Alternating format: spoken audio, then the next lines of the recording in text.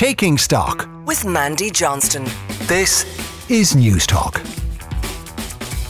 Hello and welcome to Taking Stock. I'm Mandy Johnston. I'll be keeping you company for the next hour. And before I give you what's coming up on today's show, I'd like to welcome our 7,000 new listeners. That's 57,000 of you who are listening to us every Sunday on air. So thank you very much for all of the support that we've received for the show. And we love when you get in contact with us, and you can do that on takingstock@newstalk.com. I'm also open on Twitter @StockNT. But coming up on today's show, we have Fuming farmers and why they're taking to the streets across Europe. We'll be looking into the effect of those protests right across Europe with Lisa O'Carroll from The Guardian newspaper. She's based in Brussels. And later in the show, Cynthia O'Murchu, who is an investigative journalist with the Financial Times. She'll be here with a special report that she's done about two big billionaire investors and their very lavish lifestyles. And then finally, I'll be asking if Ireland is now officially closed for big tech business. That's all coming up on today's show. So first off today, we're going to start with Lorcan Allen of the Business Post, who's been writing in recent times about the possibility that Ireland could be considered closed for business when it comes to a particular, I suppose, large tech investment sector. Lorcan, you're very welcome back to Taking Stock. Thanks very much, Mandy. Now, Lorcan, we're going to get into a couple of articles that you've been writing about recently on various industry issues, but I just want to kick this off by contextualising everything. We've got a problem with power and energy, really, in this country. What is it? Yeah, we certainly do. And actually, when you talk to anyone in IDA Ireland, our power system was traditionally a strength of Ireland, that we always had a very stable power system, lots of it. And, you know, for big companies coming here to build manufacturing facilities, that was a key priority. What's happened over the last number of years to change that? Well, a number of things. Obviously, the economy has grown very strongly and demand for electricity has grown up, but electricity demand is pretty predictable. It grows at about 2-3% a year. But one thing that's really happened is that we've actually stopped sort of building new power plants in Ireland. Until maybe last year, there wasn't a power plant built in Ireland for over a decade. And so what's happening there? Well, there was a bit of a failure of the auction system that the government runs to attract power companies to come in and build power plants, gas power plants or what have you. And what that really led to was a massive, it kind of all sort of came together where the power system was suddenly very, very tight over the last number of years. And of course, it takes 2 or 3 years to build a power plant from scratch, to get through planning, to finance it. And suddenly the government or the country has been in a very, very tight power supply situation over the last number of years. It actually forced EirGrid and the energy regulator to go out and import emergency generators, like a diesel generator, just on a huge scale. There's diesel generators and gas generators the country's had to import just to keep the lights on for the country. And this is at a huge cost to the consumer, like over €1 billion this is expected to cost. Yeah, so we're talking on a national level here about the power supply that's available to everyone, really, to us as consumers and customers, to business, to hospitals, to everyone. It's that supply. You mentioned EirGrid there, and I was quite struck by the comments of Mark Foley, the chief executive of EirGrid, a number of weeks ago about us being on a red list. Maybe just explain what he said, or were you taken by his commentary, how kind of strong it was, or did that surprise you? I thought it was really telling what Mark was saying. He was essentially, EirGrid, what it does is it handles the power grid. It connects the power supply with the demand. That's its sole function. It's a semi-state organisation. As we've mentioned about that shortage of new power supply coming on, there isn't any power supply there. So EirGrid, their CEO Mark Foley was essentially saying, we have not connected any new large power customers to the grid because we don't have supply. He said we're closed for business. It's quite extraordinary given what you said at the beginning, which is one of the big offerings from the IDA or Enterprise Ireland's point of view when we went out into the world is we're a strong, stable economy with supply of energy. It is an extraordinary situation. This isn't the most, it's not in the headlines as much as it should be, this issue, I think. But behind closed doors, you would imagine IDA Ireland have to be extremely frustrated with what's happening because their ability to attract foreign investment is based on, key ingredients, I suppose, that the country has to offer. And when you don't have power, a Pfizer, an Eli Lilly, a Microsoft, an Amazon, they're not going to invest in this country. And equally for, government as well, they want to create jobs, they want to invigorate the economy. And with foreign investment now being turned away because we don't have enough power, it's a really bad position for the Irish country to be in. I don't think, because the investment, we can see the investment that does come in here, but we do not see the investment that is lost. Yes, yeah. And I think that's why maybe it's easier to cover up, I suppose, what's happening, and it's not getting as much attention as it probably should, I think. But one area, and we've spoken about this in the past, where it does get a bit of notice, and you've been writing about this in recent times, is that big tech sector, I suppose, and the data centres. Now, I know we're not allowed to call it a ban or a bar or even a moratorium, but maybe that does kind of symbolise in a very real way what isn't happening, if you like, the investment that could potentially be coming into us on things like, say, AI. I know you've been talking to some of the companies involved in this. Maybe talk us through what you've learned there. Yeah, so there's been a lot of talk about data centres in Ireland over the last number of years, and a lot of the data centres that are in Ireland already, they're here for, cloud storage, all of those things that we've known about. But there's a new sort of boom to data center economy around the world, and that's been driven by artificial intelligence. So much talk about artificial intelligence, but what powers artificial intelligence, the infrastructure behind that, is actually data centers. And all of that investment needs to go in today for the AI revolution to take place tomorrow or over the coming years. So you have the big tech companies like Amazon, like Microsoft, like Google, searching around the world now, where can we put our AI data centres? Ireland would have been top of that list 5 years ago for these investments. And to give some context, these are enormous investments. You're talking 500 million to €1 billion for some of these things, because it's very, very high-tech infrastructure. We're now being passed over for that. And it's back to what Mark Foley said. We're on this red list where they're not considering us, and it's not getting attention. So what's the solution to this? By the way, do you think those comments of Mark Foley and the likes of the IDA being concerned about it is precipitating or forcing any action on this front? Well, there is some action going on at the minute. The energy regulator, the CRU, has a consultation out at the minute they're trying to develop a new large energy user policy. The solution is to create more supply, and in times gone by, it would have been very simple. You just build quite a lot of new power plants, i.e. gas plants or whatever fossil fuel at the time. We're not allowed to really do that anymore because of our climate targets. We've got to think differently. We've got to look at alternative sources of renewable energy. There's a lot of investment going into renewable energy in Ireland, but the problem with it, we know it's intermittent. It isn't on all the time, which is what these energy users need. They need constant energy because they've got constant demand. So there is a problem there. So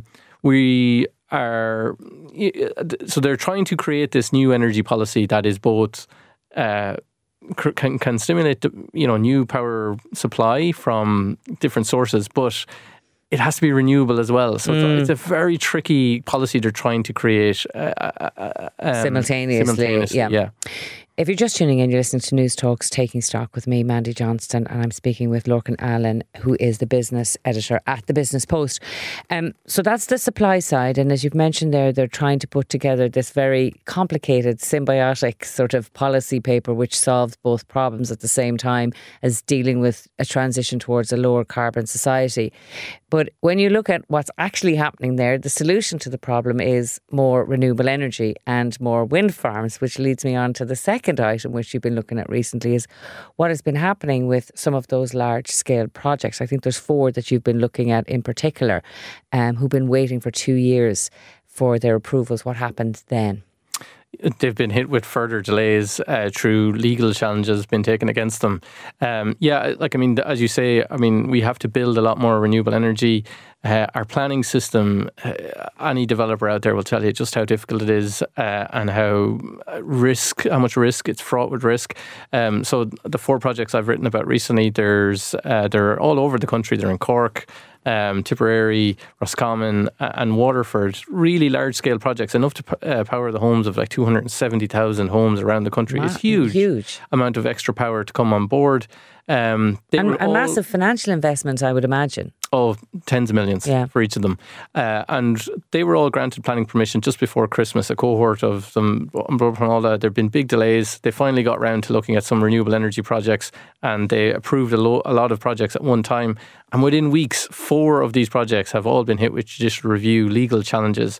And the developers confirmed all this to me, and they're really left, scratching their heads going, how long, much more could we have to wait? Bear in mind, these projects were first put into the planning system maybe over 2 years ago, and now they're looking at another year, potentially more, in a protracted legal case as this all gets sorted out before they could even think about putting a shovel in the ground or ordering the equipment. And as Wind Energy Ireland, the lobby group for the wind industry, has said, like, all this does is just add cost to the consumer, to the projects, which gets passed on to the consumer. So it's very difficult to build infrastructure in this country because of many reasons, but planning is certainly a big one. And our government policy statement is to build out huge renewable energy, particularly wind, with solar. But it's a lot easier said than done, as you can see from that. And in practice, it's not happening. So if we just kind of lift ourselves up over this now, we've got a situation where we don't actually have the power grid that can sustain any new big tech investment, right? The solution to that is delivering the renewable energy, which is at best caught in a regulatory or legal bind for, 3 years now minimum. What effect, you're the business editor of the Business Post, what effect is this having on huge corporate decisions that maybe elsewhere outside of Ireland, making decisions about where they're locating their business now, looking at Ireland to say, look, they don't have a secure energy supply. We've got to bring our own energy in some cases. And they're not really progressing at the rate they need to on the renewable front to solve that problem. How long do you think that takes to filter down into having really key effect on us not getting that FDI that we used to? It's literally the $1 billion question, I suppose. We see how much foreign investment is such a key part of our economy in Ireland. We rely on it so much. We've had a huge amount of success over the decades. Even up to recently, we've had announcements from Pfizer, Eli Lilly, that they're going to build massive pharmaceutical plants here. But those won't be possible in the future if we do not sort this out really, really soon and give international companies certainty.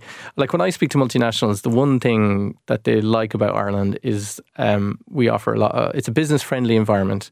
There's a lot of certainty in the policy. So if you look at Ireland from a policy perspective, we talk, very strong renewable energy policy. Sounds great, absolutely. There has been delivery, but what's killing is making it really difficult, I suppose, is the planning system, the delays.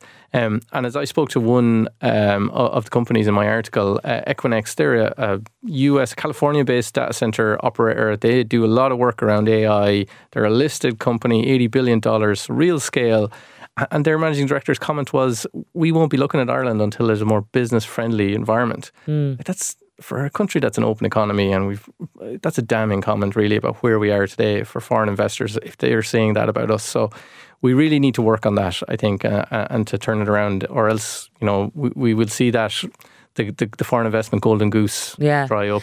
I think that's a really important point, because we do see ourselves as we're open for business, we're small open economy, we're English speaking, we're well educated workforce. But the reality for a lot of these companies when they get into the nitty gritty is very different. So it's that experience that actually counts at the end of the day.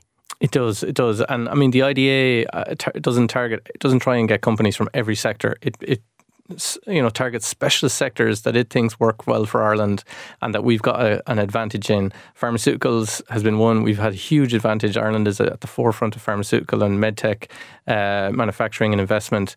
Data, tech, ICT, we've done really well there. But those two sectors require a lot of power and a lot of infrastructure to be built. And on both of those fronts, we don't have enough power and it's very difficult to build infrastructure. So, we really have a lot of work to do to get ourselves back in a favourable position, I suppose, for foreign investors.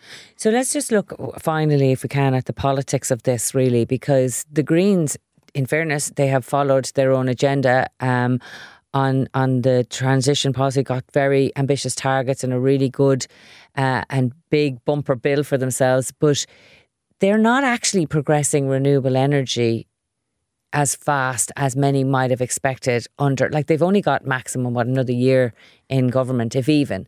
Are you surprised by how they haven't managed to progress the practicalities of that renewable energy sector? Yeah, it's a good question. I suppose the Greens, obviously, party would have a huge focus on renewable energy, but equally a big part of their supporters would be hugely in favour of the democratic nature of our planning system, which allows people to take challenges against things that they don't think should be built. So it's catch-22 for the party in many ways. I mean, they have a lot of issues with the current planning bill that's going through the system and the reforms of it, so which is meant to sort of speed up all of this sort of stuff and clean up the planning system. So on the one hand, they want renewable energy, but they also want the planning system to be open to challenges as well. Well, maybe all the policies there, it's just the practical implementation of them is still sadly lacking. But I actually do think this is a very interesting point, and also it's this energy issue is one of the reasons why we've got one of the most expensive electricity supplies in Europe for consumers and for business. Lorcan, thanks very much for being with us today. That's very interesting. That was Lorcan Allen, business editor at the Business Post. Thank you very much. You're listening to Taking Stock here on News Talk. After the break, we'll be looking at why farmers are marching around Europe to make their point. Don't go anywhere.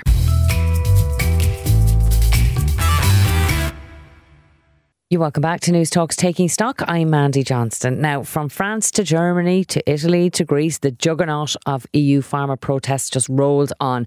Today we're going to look at what they're about, and we're going to look at what effect, if any, they are having on the EU and on individual member states. Lisa O'Carroll is from the Guardian newspaper and she joins me now from Brussels. Lisa, thank you very much for joining us today. Hello. Now, just to put some context on this, not everybody is either au fait or as interested as you and I are with the EU farm lobby, but it is a very powerful one in the context of the EU institutions. They've always been a significant lobby group right across Europe. Maybe just give us an idea about how powerful they are, how powerful they've been in the past, and how much of the EU budget they actually account for. That's a very good point, Mandy. They account for 30% of the EU budget, about 350 billion. So they are probably one of the most important sectors across the EU, and obviously very important in Ireland, where agriculture is the backbone of not just rural life, but the export economy. Now, since I've been here in May, farmer protests have been sporadic, but they've always been there in the background, especially as the kind of political narrative have moved towards the right in parallel with the progress of the environmental policy and lawmaking. So, I mean, there's a direct line and link between the environmental regulation and lobby and the farming lobby.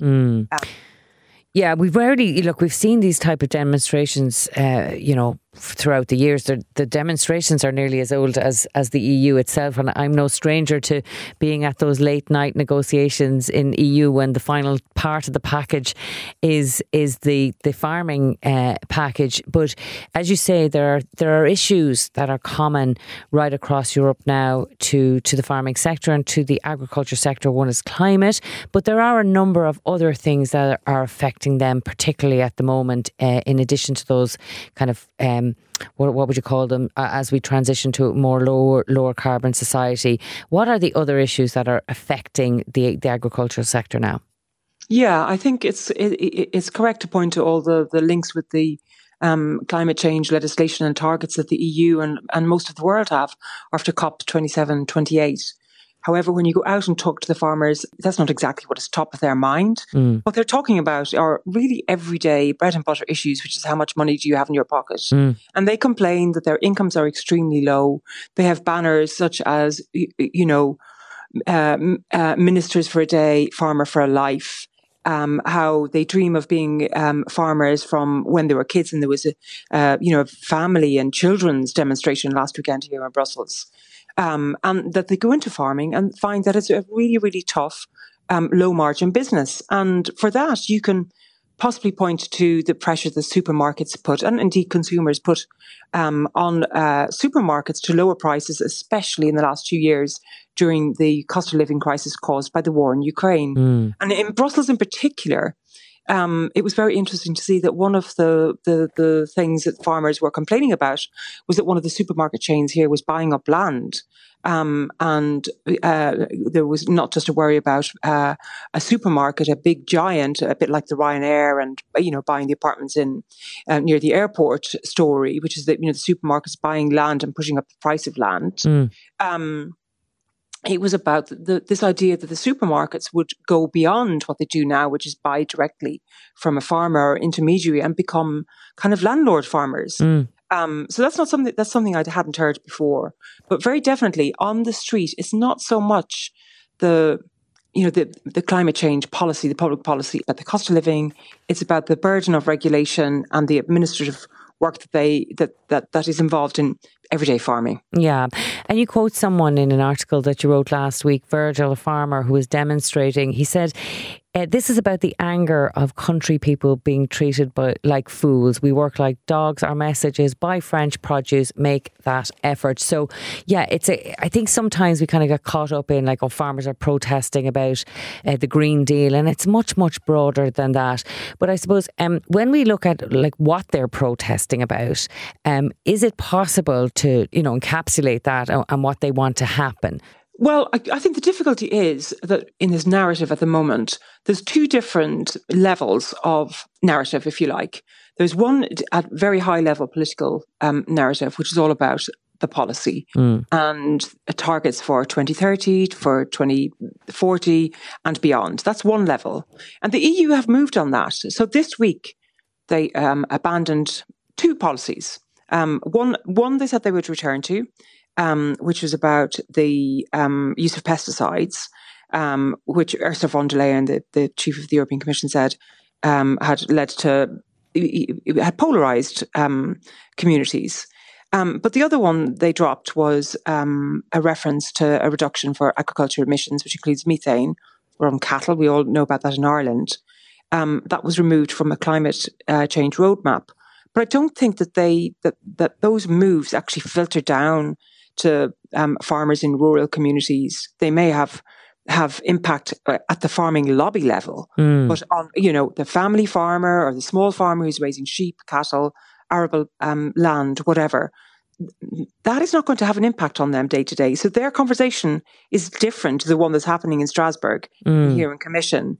So what the EU has said and it has done is last September, Ursula von der Leyen, possibly with an eye on how the right are now using the climate change and the environmental policies as a weapon in their own political campaigns. She set up this dialogue with the agricultural community, which met for the first time, I think, last week in Brussels, chaired by a German professor who's very erudite, and she is now referencing that dialogue group in all her speeches in relation to agriculture, saying that she's listening, it's very important to listen, blah, blah. Don't forget, there's an election in June, so this counts. Yeah, they face a tricky balance, really, between caving into the lobby group, but also, I suppose, allowing those hard right parties who are in some cases hijacking these type of protests to kind of capitalise on both the farmers' grievances and also, as you say and mentioned there, the EU elections, which are coming up right across Europe.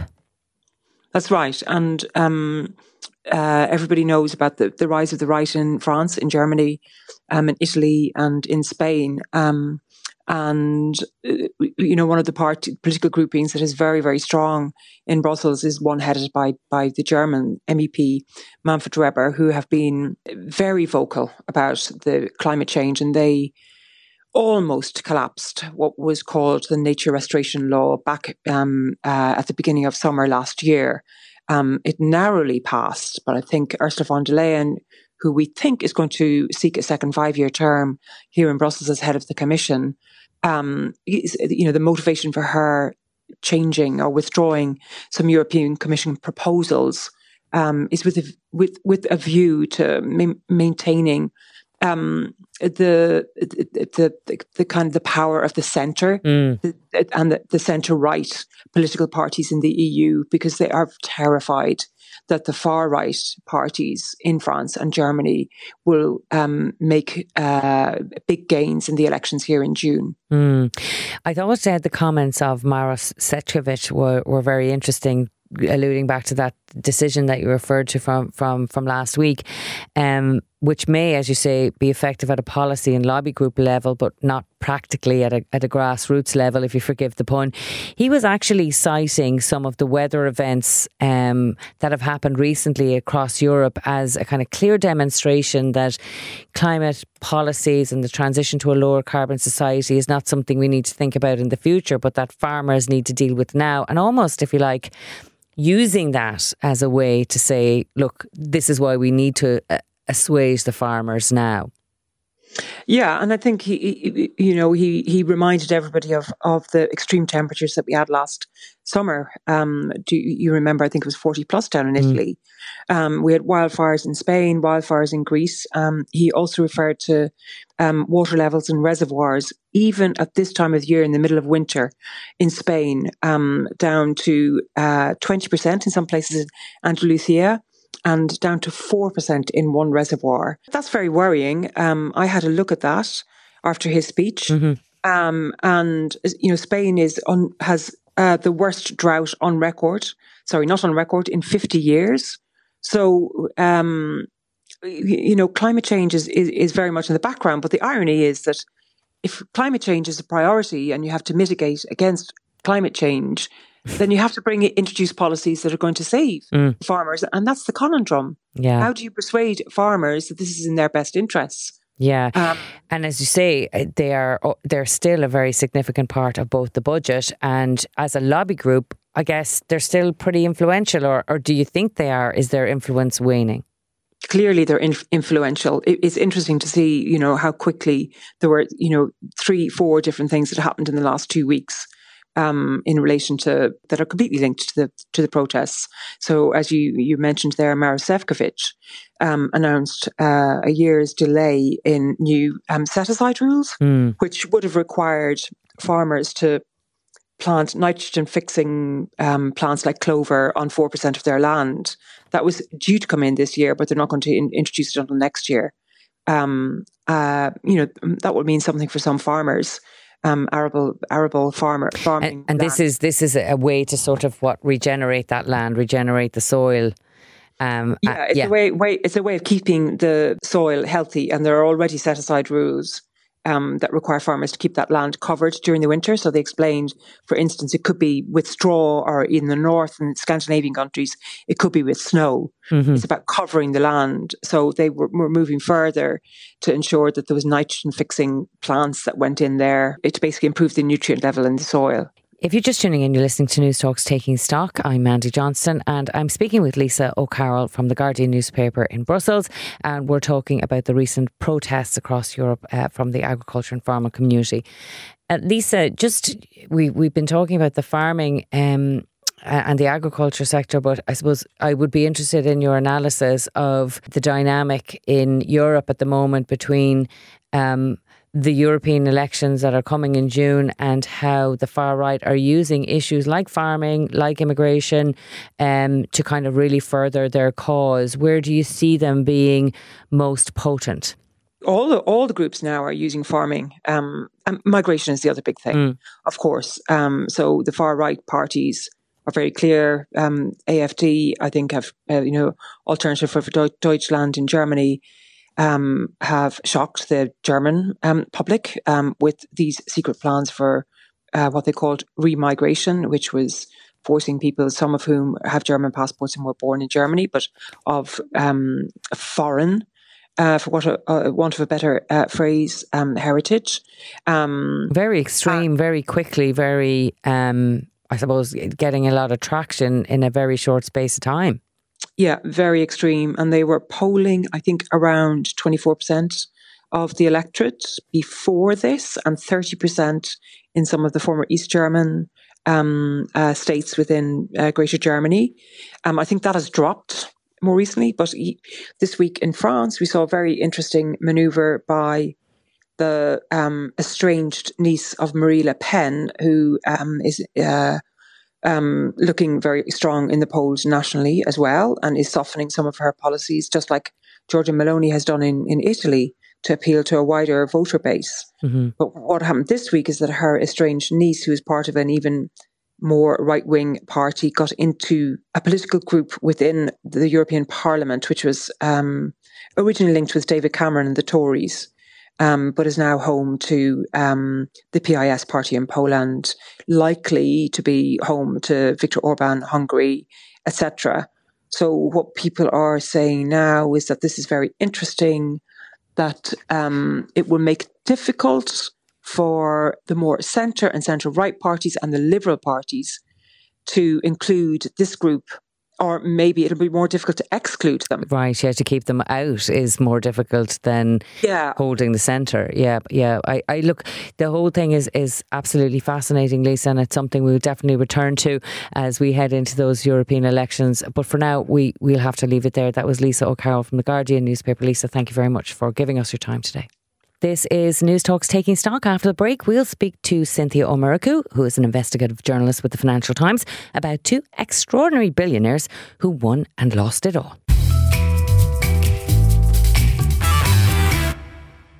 Welcome back to News Talk's Taking Stock. I'm Mandy Johnston. Now, for our final item today, we're going to look at a story that involves lavish dinners in Monaco, the ownership of a German football club, and a wedding where Lionel Richie and Lenny Kravitz were the wedding band. And we're also going to look at court cases that involved billions and billions of euros. The names Lars Windhorst and Bruno Kreitz may not be household ones, but they are legendary in the business world in the sense that they were involved in investments of a huge scale that went spectacularly wrong. Well, Cynthia O'Murchu is an investigative reporter with the Financial Times, and she and her colleague Robert Smith have been writing about this pair, and she joins me now. Cynthia, you're very welcome to News Talk. Thanks for having us. Cynthia, this story is quite epic and it's a very long one. So we might just start off with the two characters, if you wouldn't mind explaining in as brief a way as you can who Lars and Bruno actually are. Yeah, so on one hand, we have Lars Windhorst, who's a German businessman. He is a teenager, set up an electronics business from his garage. He'd always wanted to be a businessman. And, he sort of rose up the ranks and was hailed as the German Bill Gates from from a sort of teenage age. And he was really championed by former Chancellor Helmut Kohl, who even took him on a trip to Asia as part of a government delegation back in the 90s. And he's an incredible character and a flamboyant and very, very interesting man. And he's experienced spectacular ups and downs in his business career. He's even, had a brush with death that he survived. He survived a plane crash back in 2007.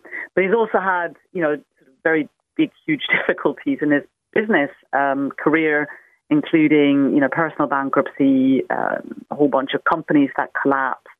And then to sort of, the big pinnacle, I guess, was he was accused of fraud. But he wasn't convicted of fraud. He got a suspended jail sentence for breach of trust.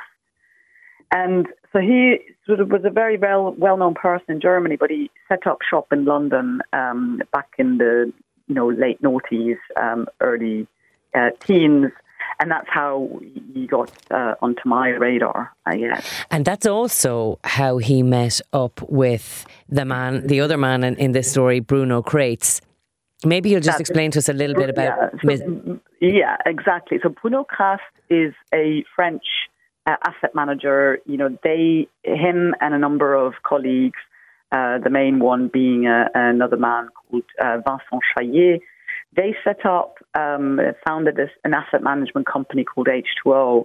And it really was, we're talking about superstars of the European asset management industry. And the name H2O comes from the principle that their investment should be transparent and also liquid. And, in other words, that these investments should be easily transformable back to cash or sold on. They have had absolutely fantastic returns. and they are quite also very incredible characters. I think Bruno Kraft came from quite humble beginnings and really made his way up the chain to become like a bond maven, a superstar of European asset management. And together, Vincent Chaillet and Bruno and their company, of course, generated extremely great returns for their investors. Now you mentioned the name of the company, H2O, and it was a reference to liquidity, which is to become a very important part of this story as we move forward. But if we're just looking at the two gentlemen, Lars and Bruno, here now, and the intersection of when they met, initially Mr. Kreitz wasn't exactly enamoured by the suave businessman. It was his partner, indeed, who kind of fell in with him. But they did strike up quite a significant friendship as well as a partnership, didn't they? Well, I guess what's interesting here is they, especially Kraft, I guess, would maybe disagree with that. I think it's, the question is how did this color, their relationship, how did it color the investment. So in terms of the friendship, I think, we've seen through, long research with lots and lots of different sources and documents. We've definitely seen that it went way beyond what we would term a professional relationship.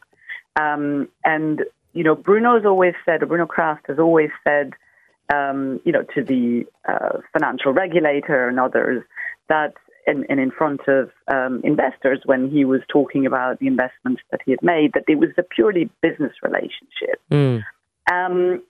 We, saw definitely something much different, which we thought was obviously, as we've written in our article, we believe, was pretty important in that relationship.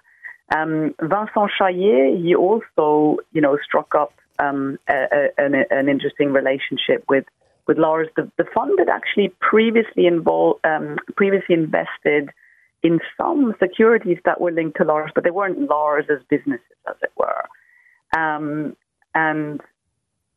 So I think there's a question as to, how close a business relationship can you have, and where is where's the point where it becomes a true friendship, and then there's another point, is at which point does that friendship or that relationship affect how you conduct business and what investments you make?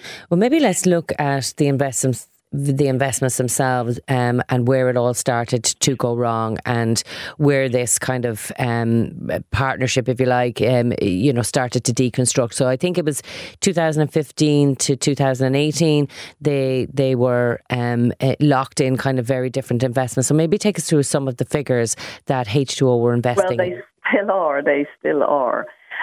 So yes, I mean, we got, we were interested in Windhorst as a businessman from quite some time.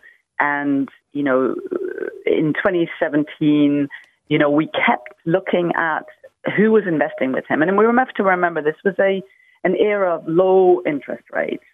And Lars's securities were offering, between, in the hallmark of around 10% returns. These were bonds, and there were, hundreds of millions worth of bonds. In fact, at one point he had several billion in bonds, and they were offering very great returns. So we kept an eye out for years to figure out who was investing and how much were they investing. And so even back in 2017, our eye was cast to H2O, and we thought something's up. That's quite interesting that they're a UCITS fund, which is a fund that is very highly regulated. These are highly regulated funds, and they're open to retail investors.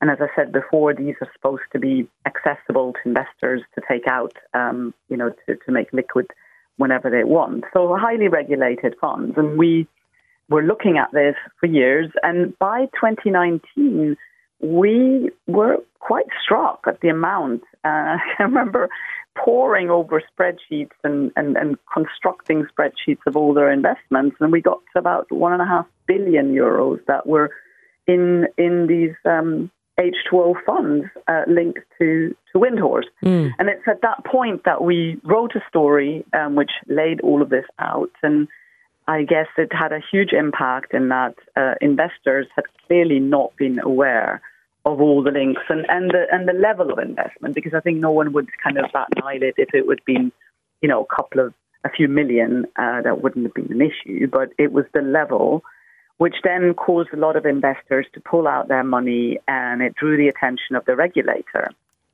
But what really struck us as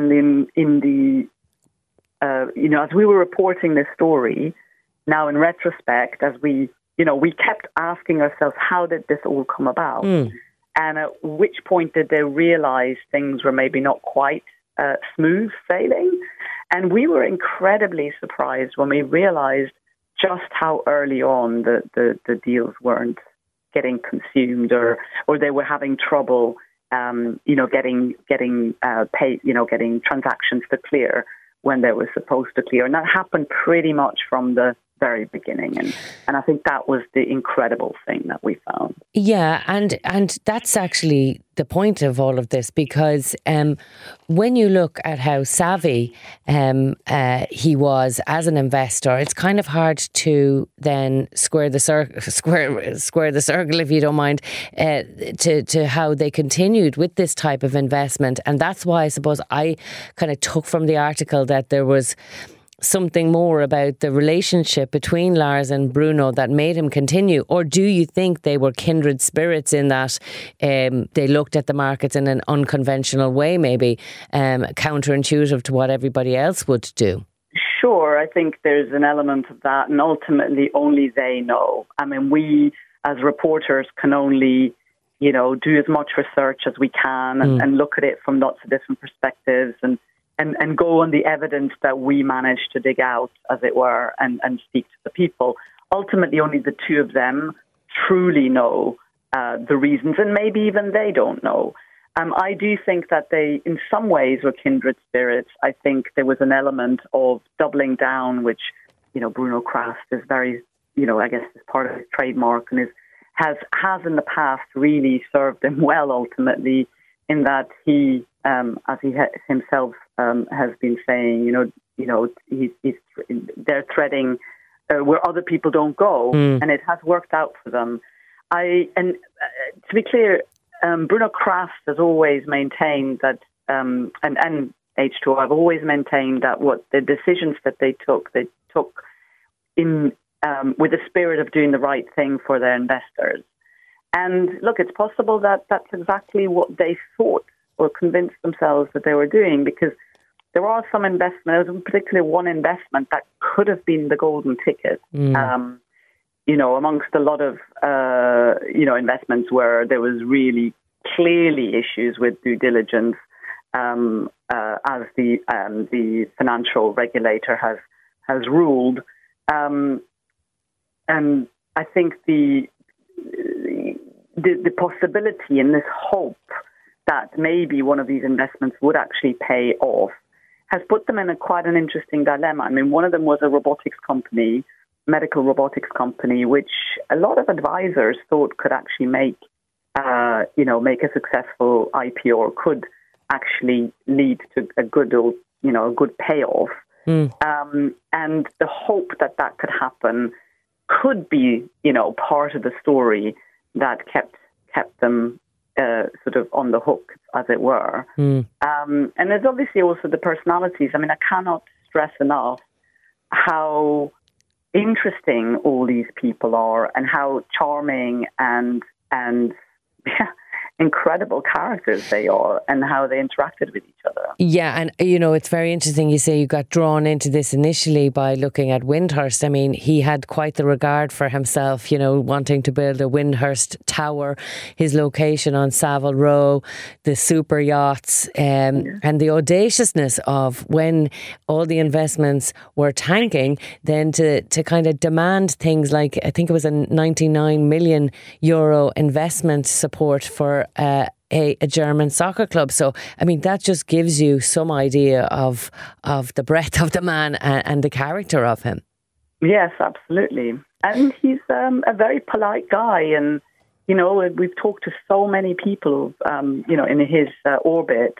And, he by any means is, and we've met him, of course, ourselves. And he's very, very charming and he's an incredible person. And what about Kretz? What happened to him in the end and to the company? As you said, they're still operating. Yes, indeed. So Krast was so the firm, the French financial watchdog imposed a 75 million euro fine on H2O. They also imposed fines on Chaillet and Krast personally, so 15 million for Krast and 5 million for 3 million.